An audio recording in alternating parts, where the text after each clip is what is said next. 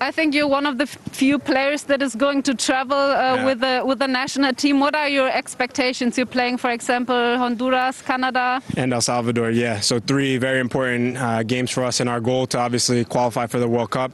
We have a lot of young, talented players that are going to be there, so we just have to continue with the consistent performance. But it's good to go home and play in the States. Represent your country is a huge honor, so I look forward to it.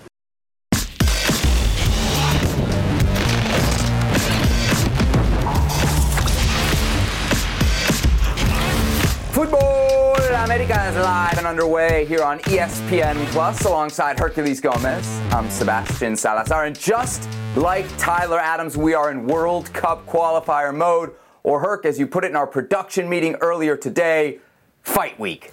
Fight Week. Where can I get one of those nifty blankets that Tyler Adams has? I just noticed he was warm in that blanket. I could use that, especially in Columbus. You know what? I would love nothing more than to get rid of you, so I'll send you to Germany to be a Bundesliga sideline reporter, and then we both solve our problems. You get the blanket, and maybe I get a new co-host here on Futbol Americas. That's just the start of the fighting on today's show, which, of course, you can listen back to in podcast form, available in the ESPN FC feed, wherever you download your podcast. Plenty coming up on today's show. We got Hugo Perez, who's going to join us a little bit later on. Of course, former U.S. men's national team player, now in charge of El Salvador. So he'll have a great perspective, a unique perspective, Herc, ahead of this game on Thursday. We're also sounding some panic alarms down in Liga MX, even though we're just 3 weeks into the season, especially you with your alarmista ways. We're also looking ahead to Mexico against Jamaica Thursday in Kingston, and a interview one-on-one, Sam Borden and Matt Turner. But right now, let's start the show by welcoming in our good friend Taylor Twellman. He will be on the call Thursday from Lower.com Field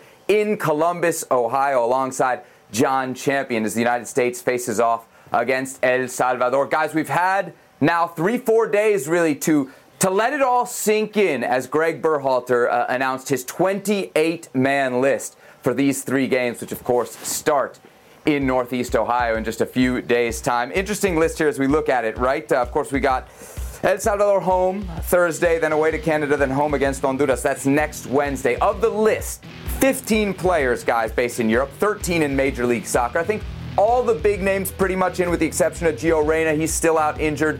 John Brooks as well, but we'll save him because we're definitely going to discuss John Brooks' absence. Gianluca Busio was called in but then tested positive for COVID-19, so he was dropped. Okay, so that list dropped on Friday right about 4 p.m. Eastern time. We'll leave John Brooks to the side for now, but Taylor, when you first saw that list, it could be somebody that was included in it or somebody that was left off it. What was your biggest surprise? Right away, I looked at it and said, where's Busio? Where's Joe Scally? Now, naturally, it comes out that Joe Scally's just getting over COVID and Busio got COVID. So that went aside. John Brooks, naturally, we all look at. But you're asking me what was my first thought. And by the way, guys, Happy New Year. Haven't seen you in 2022 yet. I look at that list, and you guys have heard my constant theme from this. And I look at where's Plan B at the number 9 position. Where is it? Because if you've got to chase a game in the wintertime, because here we go, we're going to Columbus, we're going to Hamilton, Ontario, and we're going to Minneapolis, Minnesota. And if the game's ugly, and if the game's scrappy, do you have a plan B?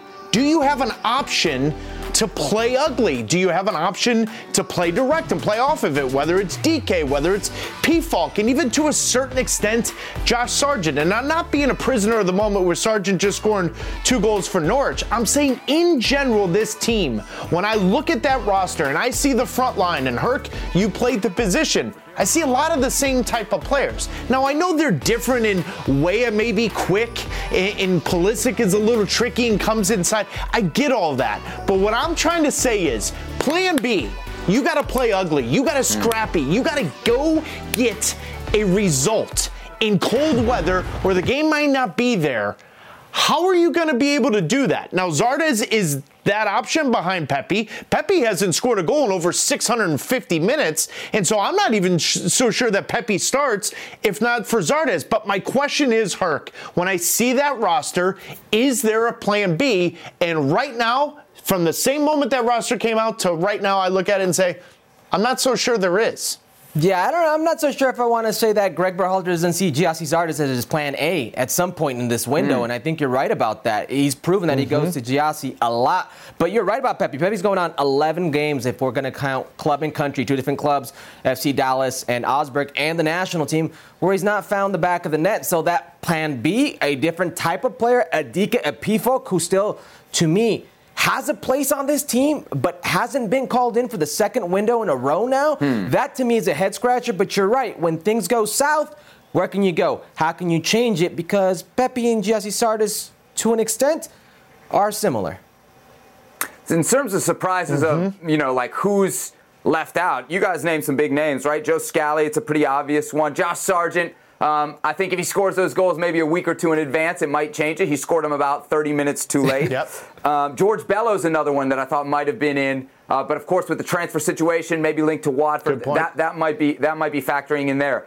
But the Jordan Pifok one to me here, I mean, this guy's got 16 goals across all competitions in 30 games. Like, if that's not form, what is? Like, if you're Jordan Pifok, you got to sit here and say, like, I don't know what more I can do to get called in, especially when you look at those other options like a Giassi Zardes, and not to pick on Zardes, but he is an MLS player, and that was the thing. That was, for me, the biggest surprise that I got when this roster dropped, was the number, Taylor, of MLS players. 13 out of 28. 13 is a big number. It's almost half of the squad, and it's a really big number, Taylor, when you factor into consideration the fact that MLS is in off-season. Were you surprised at the amount of MLS players called in? Yep. I was. And then you start to honestly think about the COVID situation.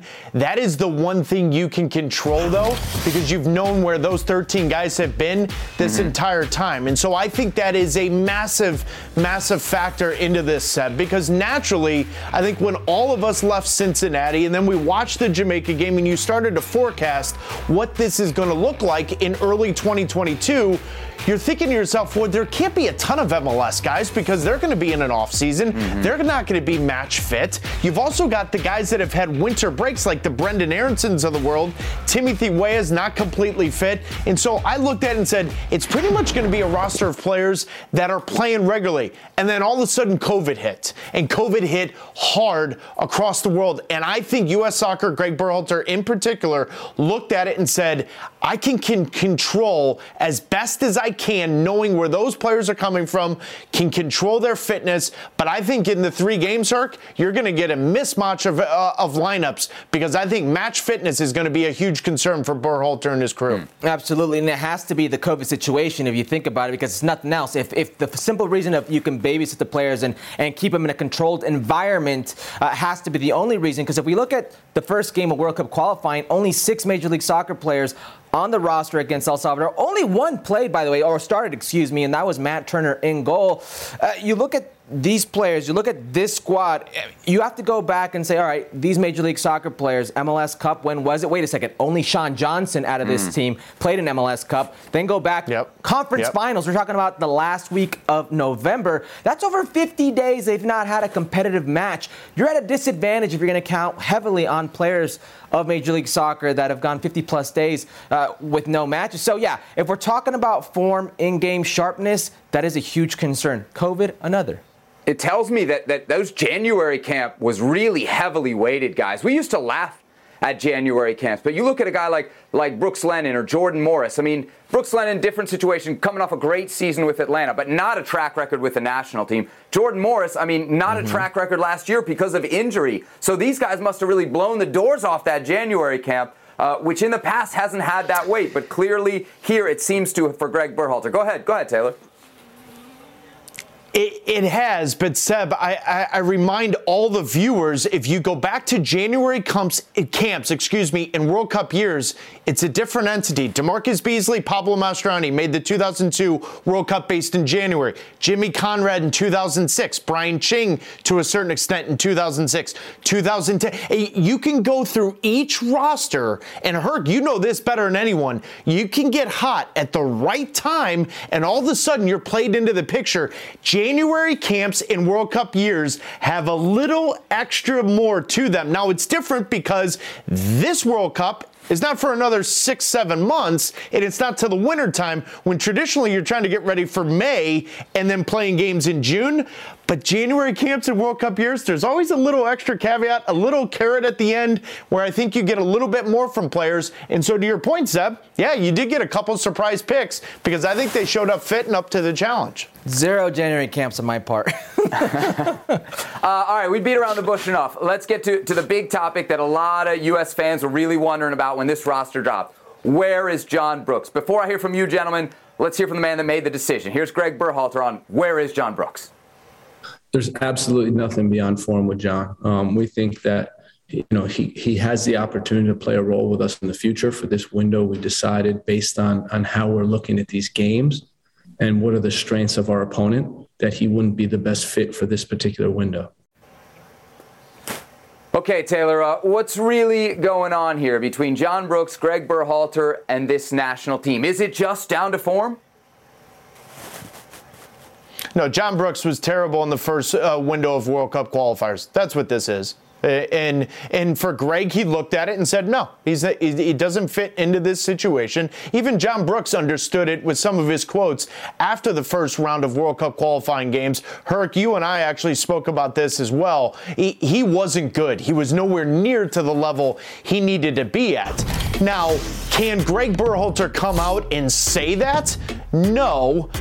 But do I think he could have given a different quote? Yeah, because I would argue the form of John Brooks right now at the end of January of 2022 has been fairly good. Yeah. And it's been strong. And especially when you look at majority of your players are coming off of an offseason in MLS, that's where you can't, to me, say it's just form because, well, his form's good in comparison to everyone else. If you come out and say, you know what, he doesn't fit into my plans, Herc, I don't know if we're talking about it right now. But to come out and say the word form, that's where all of us that watch the Bundesliga regularly, particularly the games with the U.S. men's national team players playing a part in it, that's where the present moment I'm going to disagree with Greg and say, well, his form's been pretty good in Germany, but it wasn't good in World Cup qualifying. So you have every right to say, you know what, he's not my plans.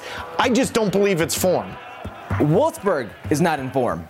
John Brooks is in form. John Brooks is playing regularly. Yeah. Out of the 20 games that were available for him to play, he only didn't play in 3. He started in 15, came on as a sub on the rest. John Brooks is a very good player. He had a bad opening window where he didn't start against El Salvador. He played against Canada, had problems in transition. There was a moment where there was maybe a disagreement between him and Greg on the sideline, and we've not seen him since. Now, if he's going to say form, and I will strictly stay with the center backs, well, Mark McKenzie's only played about half the games in Belgium. Zimmerman and Miles Robinson are coming off a lengthy layoff of 50-plus days. What are we talking about form? I would respect it more if he just said, you know what, not my cup of tea. He's just not doing it for me. I don't rate him as a player. I don't need him right now. Or there are other players ahead of him. Because we've heard that in the past from U.S. men's national team managers. I respect it a lot more than saying, well, it's strictly based off form, because it's clearly not. It's crazy to think that there's a guy who was starting in the Champions League, and there are 4 center back candidates that the U.S. men's national team head coach thinks are ahead of him. Yep. But that's really the case that Greg Berhalter is making on form right now. I always think with the center back position, experience matters. If you look at the other 4 guys called up, you add all their caps together. It's basically what Brooks has. So, you can say whatever you want about Brooks' play, but I think there's some value in that experience. Guys, since we are talking about form, let's stay on that. Now, I think if we ask who's the American right now in the best form, there wouldn't be much of a topic. There wouldn't be much of a debate, right? It's Weston McKennie across the board. But there are some players in this American pool, important ones at that, guys, who are not coming in hot. I'm thinking about guys like a Ricardo Pepi, maybe a Christian Pulisic, maybe a Serginho Dest. Of those names, Taylor, who are you most worried about heading into this window? That's a really good question. Because I look at the lack of true depth in the fullback position, and everyone's going to say they've got depth, but at that high end, Serginho Dest, when he's playing at his level, he gives you a different element. I look at Ricardo Pepi up front. You brought him up. When you've got a 9 who can score goals regularly. But guys, it's Christian Pulisic for me. It just is, because when Pulisic is playing free of thought, not worried about injuries, and allowed to be himself and express himself in the final third and to play in areas of the field where he wants to play, not playing as a wingback at times, even though I'll argue playing wingback for Chelsea is better than not playing at all.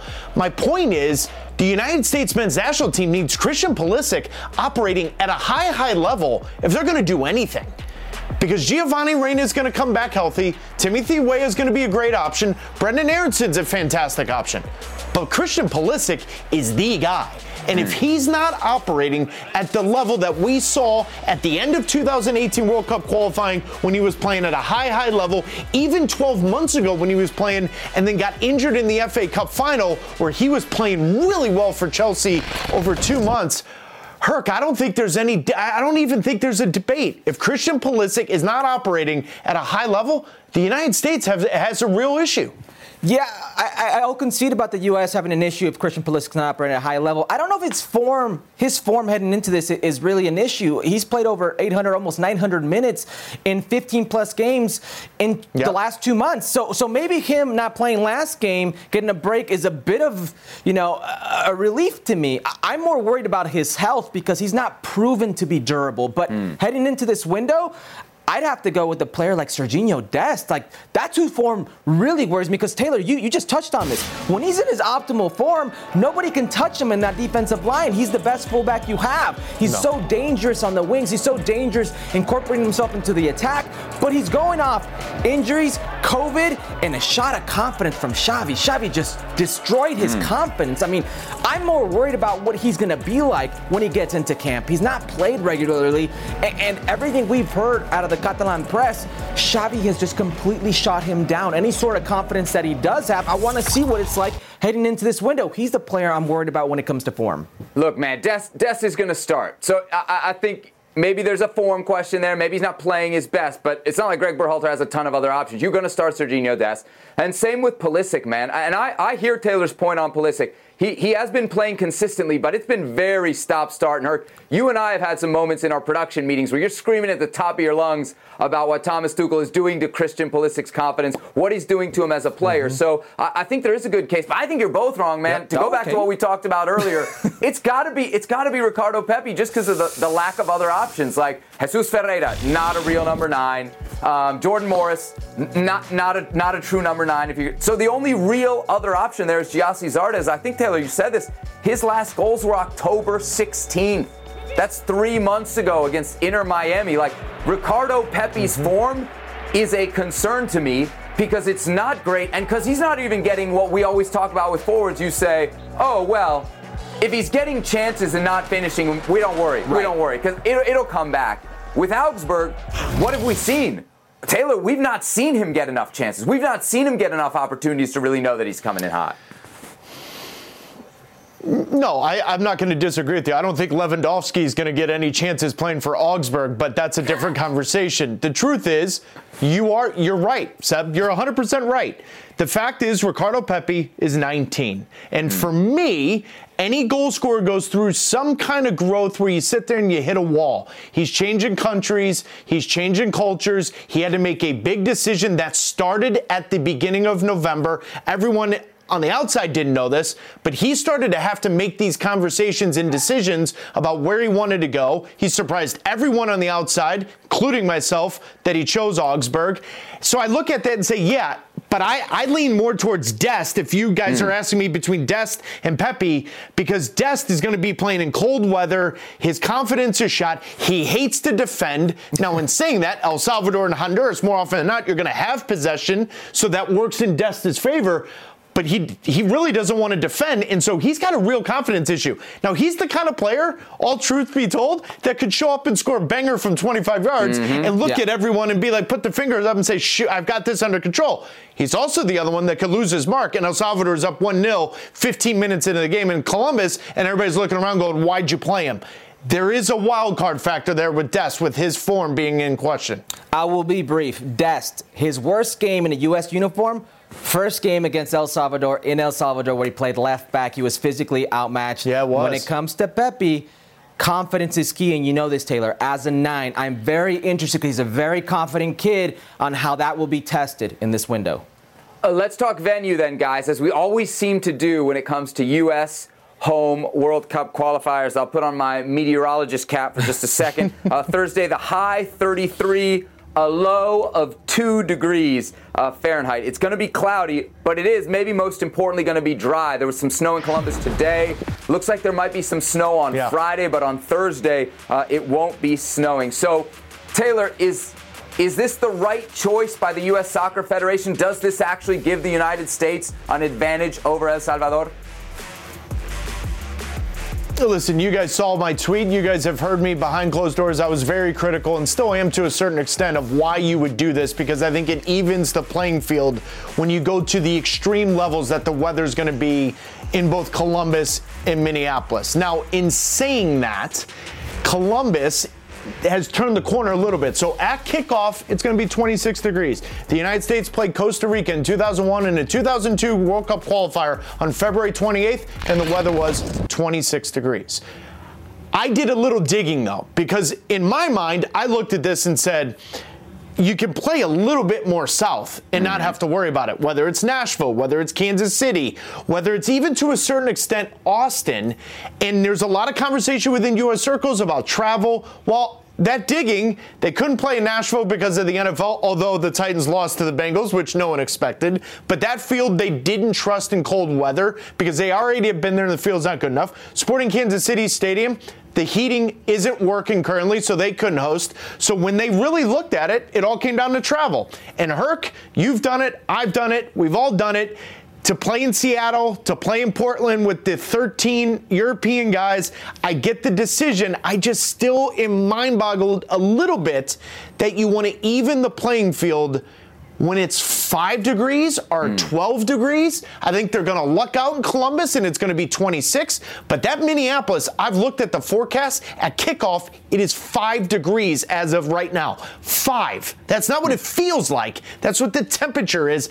I think that evens the playing field, in my opinion, although we all know nobody from Honduras wants to play in that either. But are we really going to level the playing field for them? Are we so worried about the El Salvadorian fan base, the Honduran fan base, that we got to take them to these places where there's going to be less of their fans? Are we so worried about the style of play that Honduras or El Salvador plays, the U.S., that you're going to level the playing field for them? This is like promotion relegation. When you see any league where there's a dogfight in promotion relegation, the teams in lower standing that fight promotion, that fight not to be relegated, have the uglier fields, the higher grass, have the pitches that are all messed up. Anything they can do to level the playing field against the better teams, bring them down to us. That is what essentially the U.S. men's national team is doing. They are bringing them down to them. This is what El Salvador or Honduras wants. They want the U.S. not to be able to play smoothly, not to be able to play quick, not to be able to play the way they can play in transition. Level the playing field, and they gave it to them. Doesn't worry me so much against El Salvador. I don't think they can hit a top speed and run past the U.S. Against Honduras in Minneapolis, if that thing gets ugly, watch out, because Honduras can be direct, and they may actually prefer to be direct. With Ellis, Kyoto, Lozano, all those guys, that could be a big problem. All right, brass tacks time. Let's get a point total for this window. Taylor, what is your expectation for what the U.S. will take away from these 3 games? At the minimum, they have to get 7 points. At the minimum. And especially with the way the Canada home game for them, so United States playing away, has now turned out for the United States.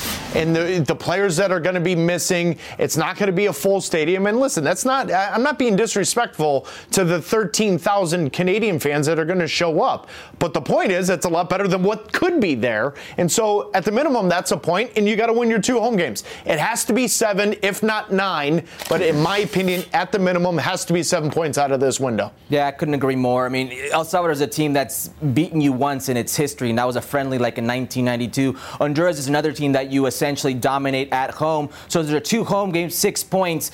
Canada, sans the Christian Pulisic flu game, I mean, they've not beaten you since, 1968? So this is a game, even though it's on turf, you would expect a result. No, Alphonso Davies, very big there. Estacio could be out for that game as well. Let's go with the point. 7 is the minimum.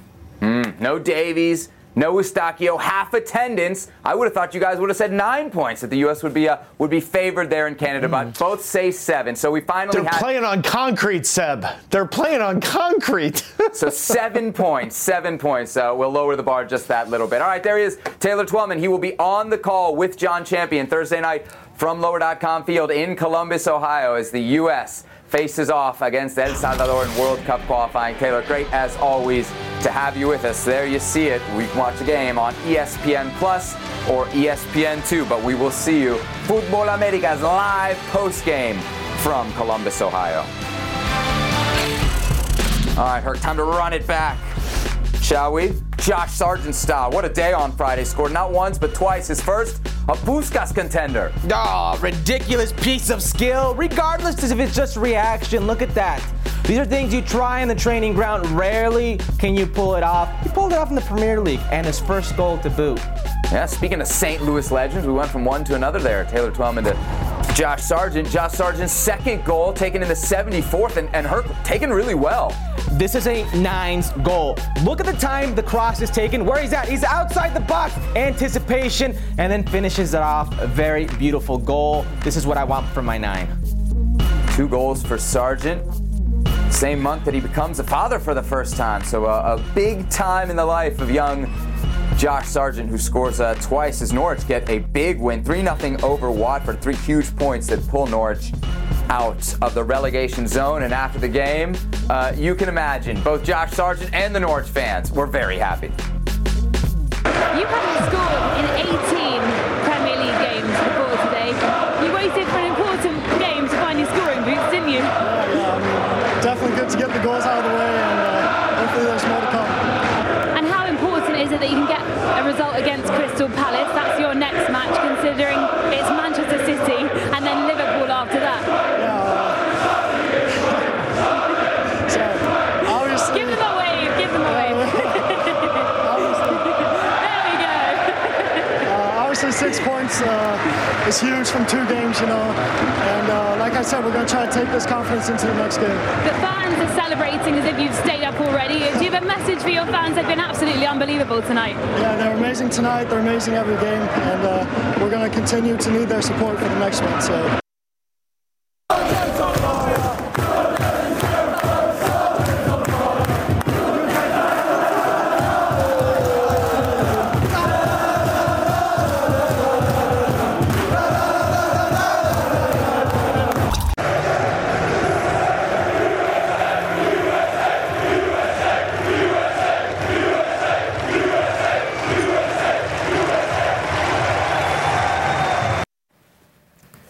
All right, Herc. So we know that hindsight, my good friend, is 20/20. Those goals, of course, for Josh Sargent coming, about half an hour after Greg Berhalter and the U.S. Soccer Federation had dropped the roster for the upcoming World Cup qualifiers. Was it a mistake? Should Josh Sargent have been called in? I don't know about mistake because form obviously is relative, right? And he wasn't scoring goals. He was also playing as a right winger, so you can see why he wasn't being called in regularly. I will say this, and this is no secret, and I will repeat it, and I will keep repeating it until you get tired of it. And then I won't care and repeat it again. Josh Sargent is the best 9 in my eyes in this pool. He's the most complete player. He's deceptively fast. He's deceptively big. You look at him, you don't realize how big the kid is, and he's smooth. He's a player that also has all the tools to succeed. What was he missing? And this is Schalke. This is the U.S. men's national team. This is now in Norwich. He was missing the goals. He was missing that confidence to his play. Well, Can he keep it up? That's the question. Can he keep it up? And that's what he needs to do. Exactly. But guess what? He's scoring goals. Guess what? Pepe right now isn't scoring goals, and Pepe's young. He's 19. But Josh Sargent's like 21, and he's doing it at the Premier League, and he's doing it at the right time. I will remind you, U.S. men's national team versus El Salvador. Okay? The first game of World Cup qualifying, Josh Sargent was a starting 9. The build-up to World Cup qualifying, Josh Sargent was a starting 9 for Greg Berhalter. If he's scoring goals at the Premier League level, there is no way Greg Berhalter leaves him off the U.S. men's national team. But you're right, he's got to keep it up. But this confidence in, maybe it's fatherhood, because that does change a person. It does change a player. If he can continue this is a good thing for the U.S. men's national team. Sargent then on the score sheet, but not on the roster. One player who was on the score sheet, but also included in the roster, Yunus Musa of Valencia, who scored in a wild game between Valencia and Atletico Madrid. Herc, the banger from distance. That's my man Yunus. That's my man Yunus. That's what you want to see. Leading up into a window is Yunus Musa, part of the MMA midfield. That's right. That's right. McKinney, Adams, Musa, MMA. Passion, drive, and patience. The formula for winning championships is also what keeps your ride or die alive. eBay Motors has everything you need to maintain your vehicle and level it up to peak performance. Superchargers, roof racks, exhaust kits, LED headlights, and more. Whether you're into speed, power, or style, eBay Motors has you covered. With over 122 million parts for your number one ride or die, you'll always find exactly what you're looking for. And with eBay Guaranteed Fit, your part is guaranteed to fit your ride every time or your money back. Because with eBay Motors, you're burning rubber, not cash. With all the parts you need at the prices you want, it's easy to make your car the MVP and bring home huge wins. Keep your ride or die alive at ebaymotors.com. Eligible items only. Exclusions apply. All right, let's transition to L3 and the reports around the manager, Gerardo Tata Martino. According to Vibrana Reiche of TUDN, there was a closed-door meeting between Tata and Mexico's players after that 2-1 defeat to Canada in November. Now, during this meeting, Herc, Martino reportedly offered to step aside if the players weren't on board with his project. Apparently, the players did respond positively because Tata Martino is still in charge, as we know, of the Mexican national team. So, the first of today's 3 questions, then, is this. Is this report, Herc, something, nothing, or everything as it pertains to Tata Martino and his future or his present with the Mexican national team? Oh, it's everything. As if there weren't already a lot of questions or doubts swirling around Tata Martino. This is Tata Martino essentially giving the players an ultimatum. Oh, okay. I'm the problem? If I'm the problem, if you guys aren't going to play well because of me, if that's the way we feel, I will step aside if I'm the problem. This is a huge moment. Now, we don't know what was said or if anything was said by the players. Apparently, not enough to make him feel he had to step away, but this is massive. This is pretty much Tata Martino calling out his players when maybe he should be pointing the finger directly at himself as well, because he's the guy who chooses the players. He's the guy who chooses the tactics. He chooses the adjustments. He's got a lot of blame in this as well, but all things point like there was a coming together of the minds, if you will, and it was a real powwow meeting of the I wonder what, Herc, I wonder what the players are supposed to say, right? If your manager comes in and says, hey, I'm thinking about leaving, what do you guys think? Like, if you raise your hand and you say, yeah, you should go, and then he changes his mind, come on, you know, what are the players really supposed to say in that situation? I'll tell you this, Herc, if I want a job, you know what I'm not doing?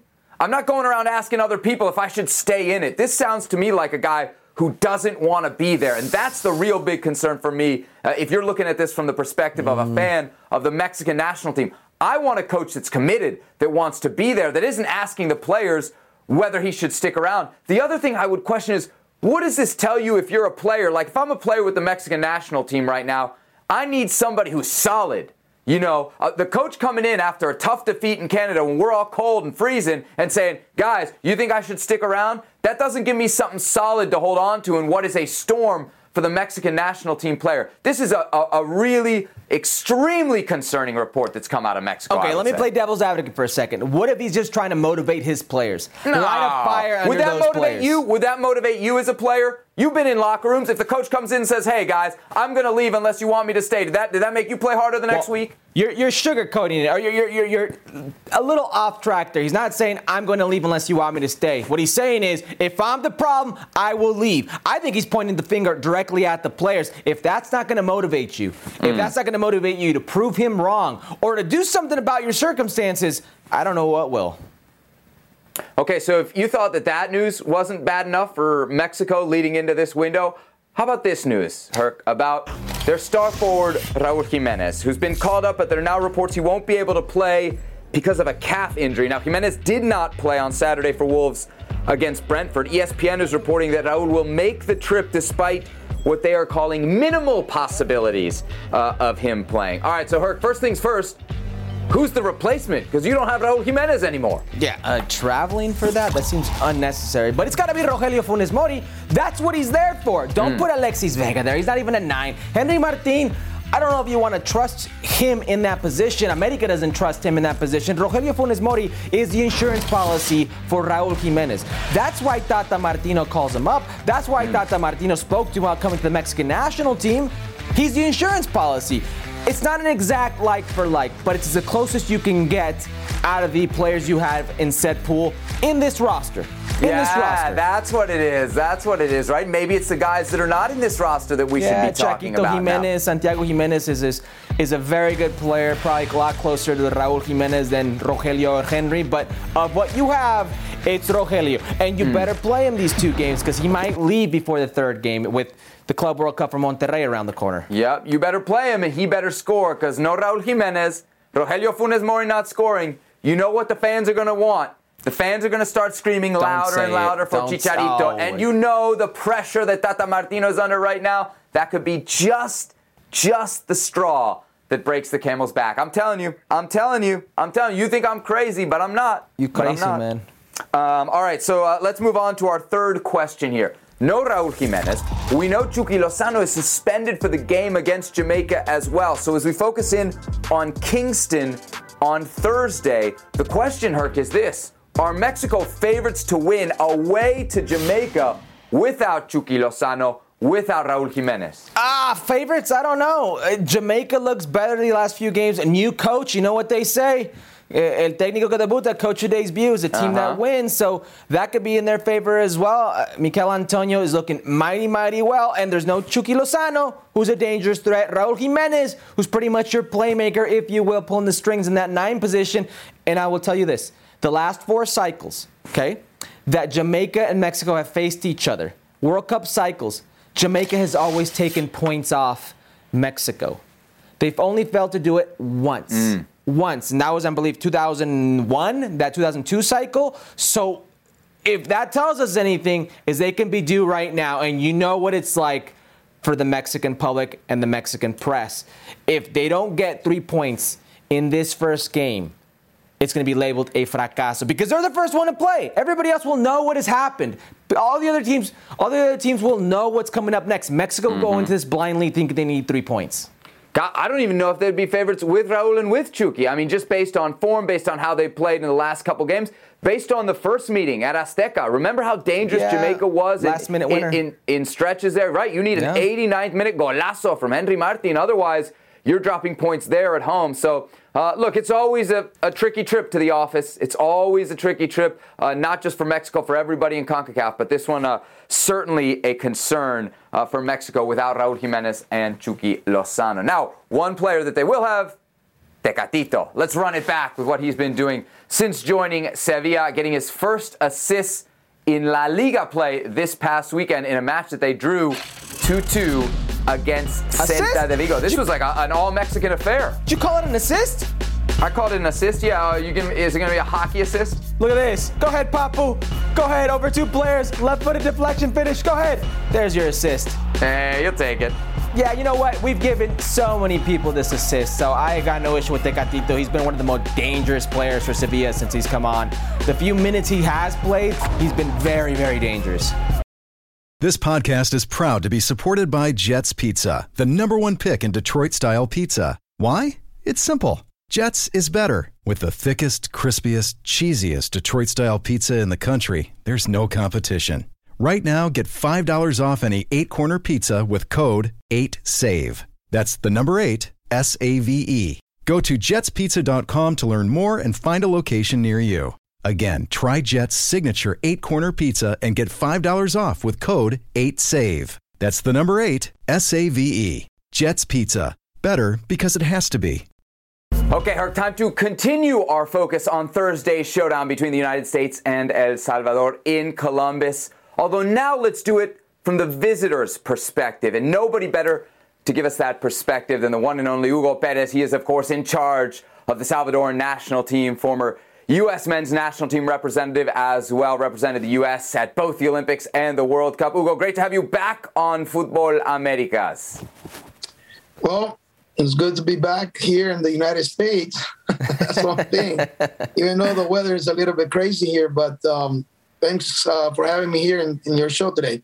I noticed you said, we're great to be back in the United States. You didn't specifically say Columbus, which is where you are. Now, I'm not going to lie.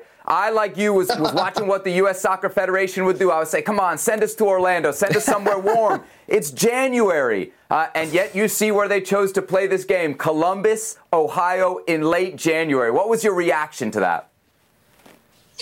Normal, to be honest with you. I think every federation has their own ideas of what they need to take advantage of. They feel that maybe the cold is not good for us. I don't know. But at the end, they're going to be cold. We're going to be cold. We're just going to have to adjust and get warmed up as soon as possible. Hugo, how do you think the cold weather will impact the game? I remember playing the Snow Classico, and it was a March game in Colorado, and it was difficult for the ball to advance. What kind of advantage, if any, do you think the U.S. feels they gain with this? And this is the weird thing, because my understanding is that Columbus Stadium has a heater under the grass. I don't know if it's true. It is. If that's the case, then the only thing that could affect you would be the wind chill, but I don't know how cold it's going to be on Thursday. Other than that, if the field is good, I think you can play. I wonder, big picture here, I know we're focused on the game Thursday, but give us kind of a state of the union of where you feel your team is and how this qualification campaign has gone. Right now, I think you're 8 points out of that 4th spot. You're in 7th place. How do you feel about the group and what you've achieved to this point? Look, I think we knew when we took the teams 8 months ago that our first priority was to qualify to the octagonal. Okay. We had been struggling for months. And once we got in there, we knew that it was going to be a big test for us. We hadn't had success in the past years. And, in my case, basically when I came in was for 2026. But due to the circumstances of the Los Cobos wanted to quit, and I had taken the under 23. They asked me to take it, and I took that challenge. And now, with the half of the games gone, I can tell you that on the standings, I don't think it's good for us to be there. But my understanding also, as I saw most of the teams now in front of us, obviously, they have good players. Their programs have been working for some time now, and we're just starting to get ourselves back together on our feet. And it was not going to be easy. I mean, we got into octagonal, and honestly, as a competitor, of course you want to go to the World Cup. There's no question about that. And right now, at the moment, we're in 7th place. 6 games to go. Obviously, it's going to be hard because we have 4 on the road and 2 at home. But anything can happen in football. And we're not, I think I said it a couple of weeks ago, we're not coming here to the United States to just give 3 points. Honestly, we're not. I think we have something to prove for ourselves, for our country, for our people. Okay. Is it going to be tough? Yeah. I mean, the U.S. is one of the top teams in CONCACAF. That's why they're in that place. They're close to, I would think they're close to qualifying for the World Cup. But as far as we are concerned, I think it's going to be important for our players also to see where they're at. And I think the positive thing of all this is, apart from the competition, has been the awakening of what our country can look up to in the future if we continue. And I want to be clear with this. If we continue with the vision and what we've done so far to improve it, because we have a lot of work to do towards 2026. But I think we're taking the right steps, but it's going to take a little bit of more time. I mean, if you look at our history, we haven't qualified, 40 years now? That's a lot. That tells you a lot of where our program has been for a lot of years. So the only good thing would be for me is that as a Salvadorian coming here to America and taking the challenge of growing up here in this country and becoming a professional soccer player here and playing for the U.S., that woke me up in the sense that our players have the capacity to do that, but they need support, they need experience, they need this type of matches. And at the end, hopefully on Thursday, we're mentally prepared. I think we had a good game against them the game in El Salvador, but it's different when you play home and away. But I think we're in the right. How can I say? We're taking the right steps. Okay, and hopefully we continue to do that. But coming Thursday, we got to be ready to go. For us, if we lose, basically, I don't know, depending what the other teams do in front of us, it'll be hard to catch the fourth place. Hugo, given what you've seen in the first game versus the U.S. men's national team and the U.S. men's national team in general in World Cup qualifying, where do you feel you can hurt the U.S. men's national team tactically on the field? Look, I don't know if you can call that whether we feel we can hurt him. I think nowadays all the national teams with the White Scout programs, they scout everybody to the point where you have to see what they do, what they don't like to do, and tactically how they play their systems and all that, players individually. But Hercules, I think at the end, my worry has always been what we can do as we've competed already half of our games to each of the games that are left with the other national teams, what we can do to play better than what we've done so far. If you ask me what the U.S. has, they got speed, transition-wise, they're very fast. They can get into 3-4 passes to the other side. Their players have experience. All those things count. But when you're playing against a top team like they are, I think the most important thing for our guys, for our national team, is going to be, do we believe we can compete with them? And if we do, we got to show it up. It doesn't matter what the shirt says or if they're in second place of the octagonal. We have to go for it. Hugo Perez, should be a great game, a fantastic spectacle there in Columbus. We look forward to seeing you in Ohio. Until then, thanks for being on Futbol Americas, and please stay warm. Guys, thank you very much. Hey, good night. Take care. Appreciate it, Hugo. All right, we'll see Hugo in Columbus. We'll also see you in Columbus. Futbol Americas live from Lower.com Field Thursday night in the aftermath of the United States against El Salvador. We'll be bringing you that post-game coverage right here on ESPN+. Run it back to the women's game. Huge game in the Women's Super League in England this weekend. First place Arsenal against Man City. Tobin Heathkirk with the stoppage time equalizer. No, the producer's happy. The producer's happy over City. Nice little left-footed finish. How about the Meg before that? But the finish is sweet. And a Meg. Arsenal stretching their lead atop the league to 2 points over second place Manchester United, which of course, is Tobin Heath's former team. She Believes Cup coming up in February. First game for the United States, February 17th. Mark your calendars. They'll be facing off against the Czech Republic. That one on ESPN. I'll be calling it from out there in Los Angeles.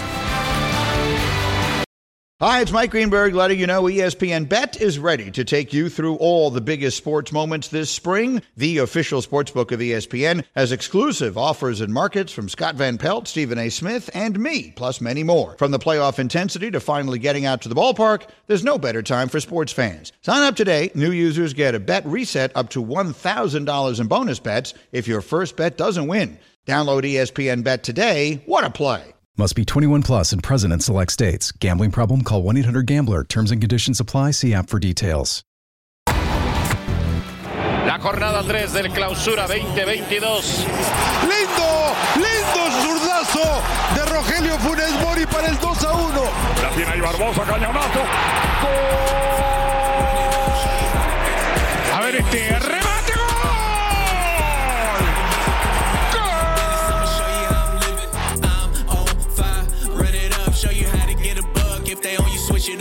Le va a pegar el francés desde el punto penal. Gol.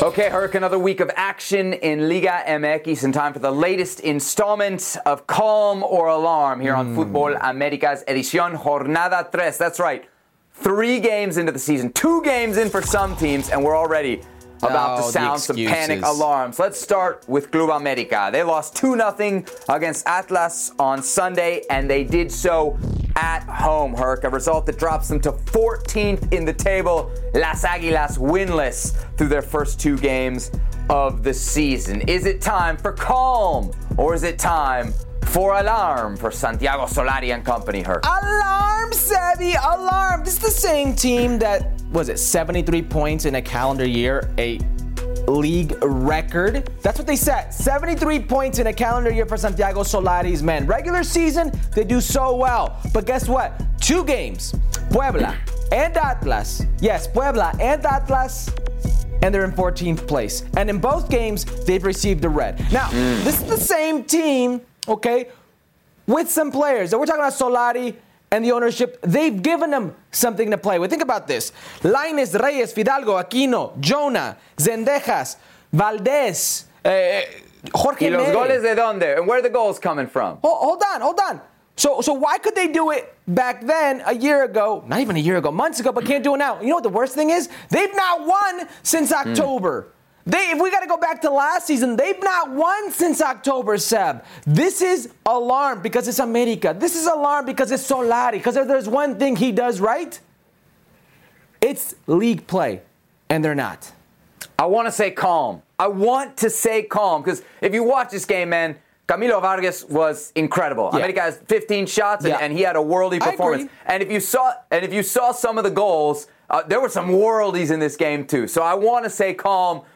But you know me, man. I'm an alarmista at heart. And if my America-loving ways tell you anything, I am alarmed at the current situation. I'm alarmed at the results. I'm alarmed at how they're playing. And Herc, to the point you brought up very quickly, the red cards. I mean, come on. The basic stuff. Roger, Viñas, these are guys who you have to keep your cool. Even Solari. Yes, even Solari losing is cool. I mean, it just seems like there's an air of frustration kind of bubbling, simmering under this team. So I'm ready to sound the alarm bells for sure. Okay, let's go from America to their arch rivals in El Clásico Nacional, Chivas, who didn't have as bad of a weekend, but they didn't get the full 3 points. A 1-1 draw at home against Querétaro. They are 1-1-1. A win, a loss, and a draw through 3 games played so far on the season. Herc, is it time to panic and sound the alarms, or do Chivas fans need to be thinking, keep calm and Chivas on? Meh.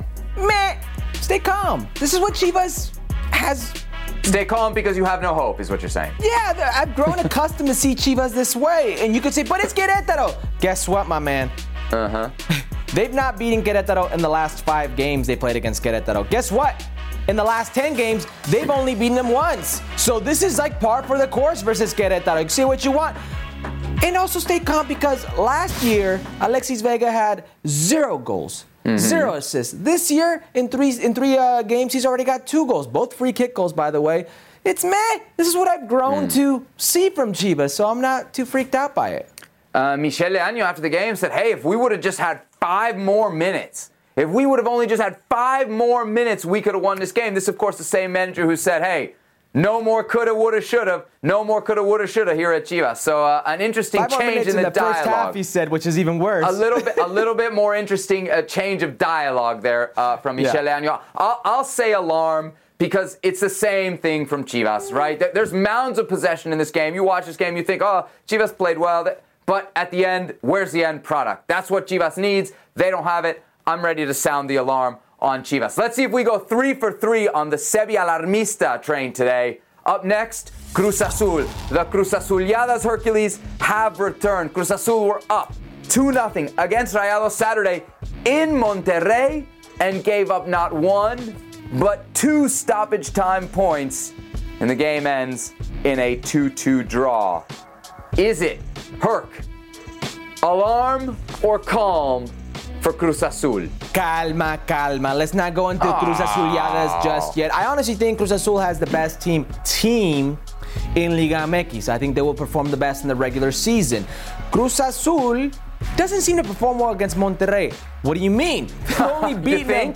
You think? Hold on. They've only beaten them twice in the last 14 meetings. And this is just league play. If we go back to last season, the second leg of the CCL semifinal, Monterrey dropped 4 on them. In the regular season, they dropped 4 on them. So they seem not to play well against Monterrey. The circumstances in this game led it for a Cruz Azuliada. I'm not buying that for 1 second. Monterrey is a very good team. Cruz Azul has a very good team. I think this is an isolated incident. I'm not ready to press the alarm just yet on Cruz Azul.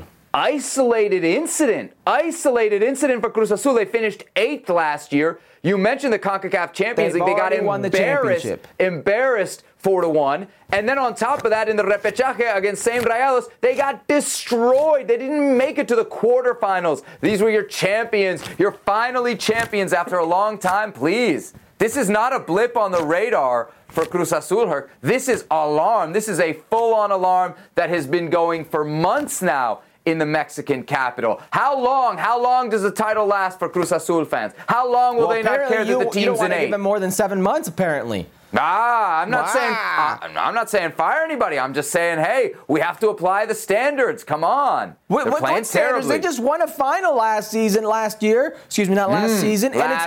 And Cruz Azul, I just told you, I think they have one of the best teams in Liga MX right now. I really think this is an isolated incident. Even more reason for them not to be blowing 2-goal leads in the span of 7 minutes. What's their record? In the span of 7 minutes. What is their record? They're undefeated still. Oh, okay, great. We're 3 games into the season. 2 wins, what a 1 wonderful tie. start. Okay, There you go. And that tie was against a very good Monterrey team, the richest roster in Liga MX. So settle down, Seb. Okay, in case you missed it. Yeah, we got to get the alarms going here. In case you missed this, Herc. Oh, this might really upset you. Carlos Gonzalez, ex-Pumas player, caught here singing the Pumas anthem. The only problem is he doesn't play for Pumas anymore. He's playing for Tigres. Herc, you got a problem with it? Nah, it's just a bad look. Look, I'm okay if you don't want to celebrate scoring against your old team. I get it, okay? But in today's era, you have to know there are cameras everywhere. You're going to be caught. You will be judged. He's not necessarily killed it for Tigres, which is worse. It's just a bad look. Yeah. He said he didn't know he was going to be on camera. Surprise, surprise, right? Yeah. Just an internationally televised soccer game. All right, so we will be back on Thursday, but Herc won't be in that comfortable Los Angeles studio, and I won't be here in a closet in Washington, D.C. No, we will be at Lower.com Field, Columbus, Ohio, for the United States against El Salvador. Post-game coverage live right here on ESPN+. Do not miss it Thursday night. Herc, what you wearing? What is that, soccer ball? I remember that. Is that NASL? Yeah. 83, bro. Good year, 83. Is it a high school year?